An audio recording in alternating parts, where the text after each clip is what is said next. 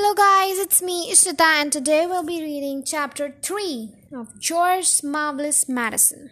So, without wasting any time, let's get started. And yes, warning to the readers, do not try George's Marvellous Medicine yourself at home. It could be dangerous. George begins to make the medicine. George took an enormous saucepan out of the cupboard and placed it on the kitchen table. "George!" came the shrill sound from the next door. "What are you doing?" "Nothing, Grandma," he called out. "You needn't think I can hear you just because you closed the door. You're rattling the saucepans." "I'm just tidying the kitchen, Grandma." Then there was silence. George had absolutely no doubt whatsoever how he was going to make his fabulous and famous medicine. He wasn't going to fool about wondering whether to put in a little bit of this or a little bit of that.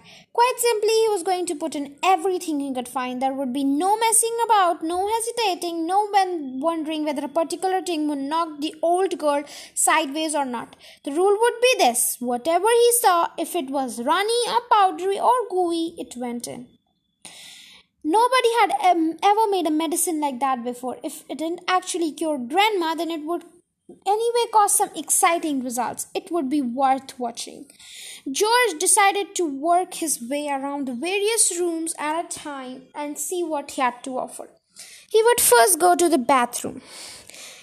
There was also lots of funny things in the bathroom, so upstairs he went carrying the enormous two-handled saucepan before him. In the bathroom, he gazed longingly at the famous and dreaded medicine cupboard, but he didn't go near it. It was the only thing in the entire house he was forbidden to touch.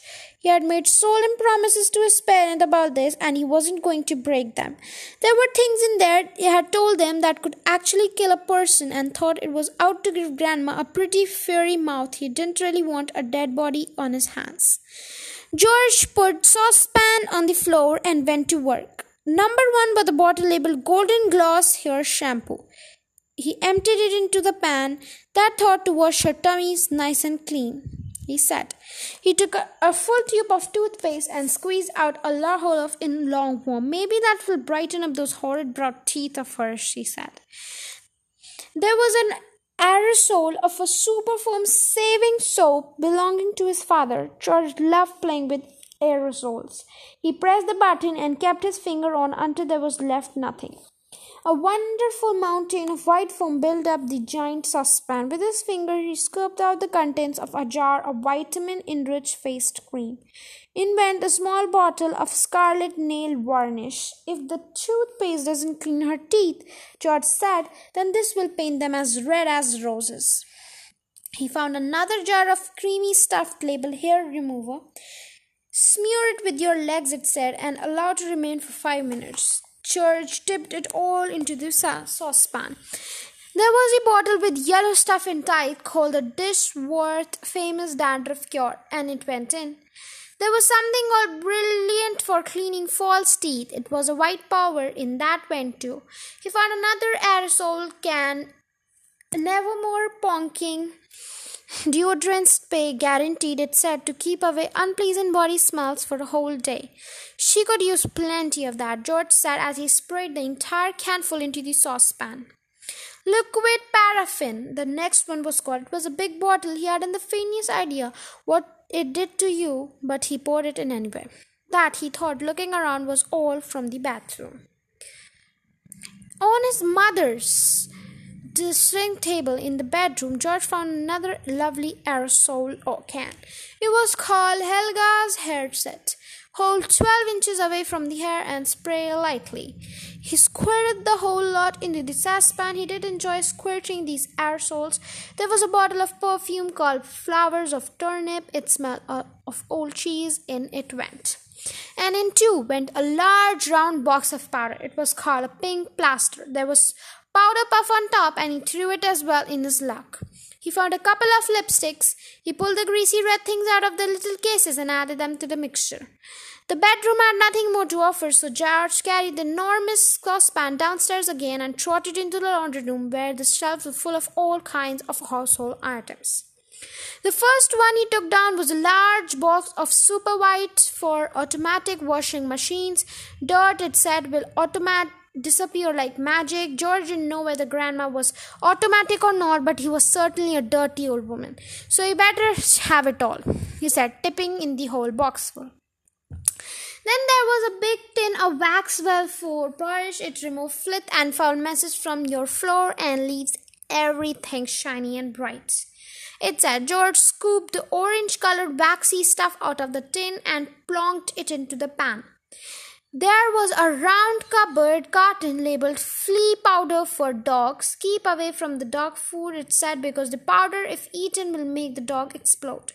Good, said George, pouring it all into the saucepan. He found a box of canary seed on the shelf. Piraf will make the old birds sing, he said, and it went in. Next, George explored the box with a shoe cleaning material, brushes and tins and dusters. Well, now he thought, grandma's medicine is brown, so my medicine should also be brown, or she'll smell a rat. The way to color it decided would be brown shoe polish. The large tin he chose was labeled dark tan. Splendid. He scooped all out of it with an old spoon and popped it into the pan. He would stir it up later. On his way back to the kitchen, George saw a bottle of gin standing on the sideboard. Grandma was very fond of gin. He was allowed to have a small nip of it every evening. Now he would give her a treat. He would pour the whole bottle. He did. Back in the kitchen, George put a huge saucepan on the table and went over the cupboard as served as a ladder. The shelves were bulging with bottles of jars of every sort.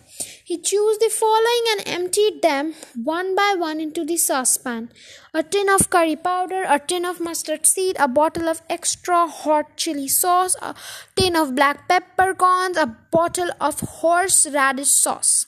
There, he said aloud, that should do it. George, came the screechy voice from the next door. Who are you talking to in there? What are you up to? Nothing, Grandma. Absolutely nothing, he called back. Is it time for my medicine yet? No, Grandma, not for about half an hour. We'll see. Just you don't forget it. I won't, Grandma, George answered. I promise I won't. So guys, this was all about chapter number 3. I hope you like it. So do not try to make George medicine yourself at home, and never give these ingredients to somebody else ever in your life, because this be highly dangerous. This is just a fictional story and is nothing to do with real life. So I hope you like this chapter and follow my podcast for another bright, clean and great episodes. Till then, stay tuned, take care, and bye bye. I'll meet you tomorrow for the next chapter.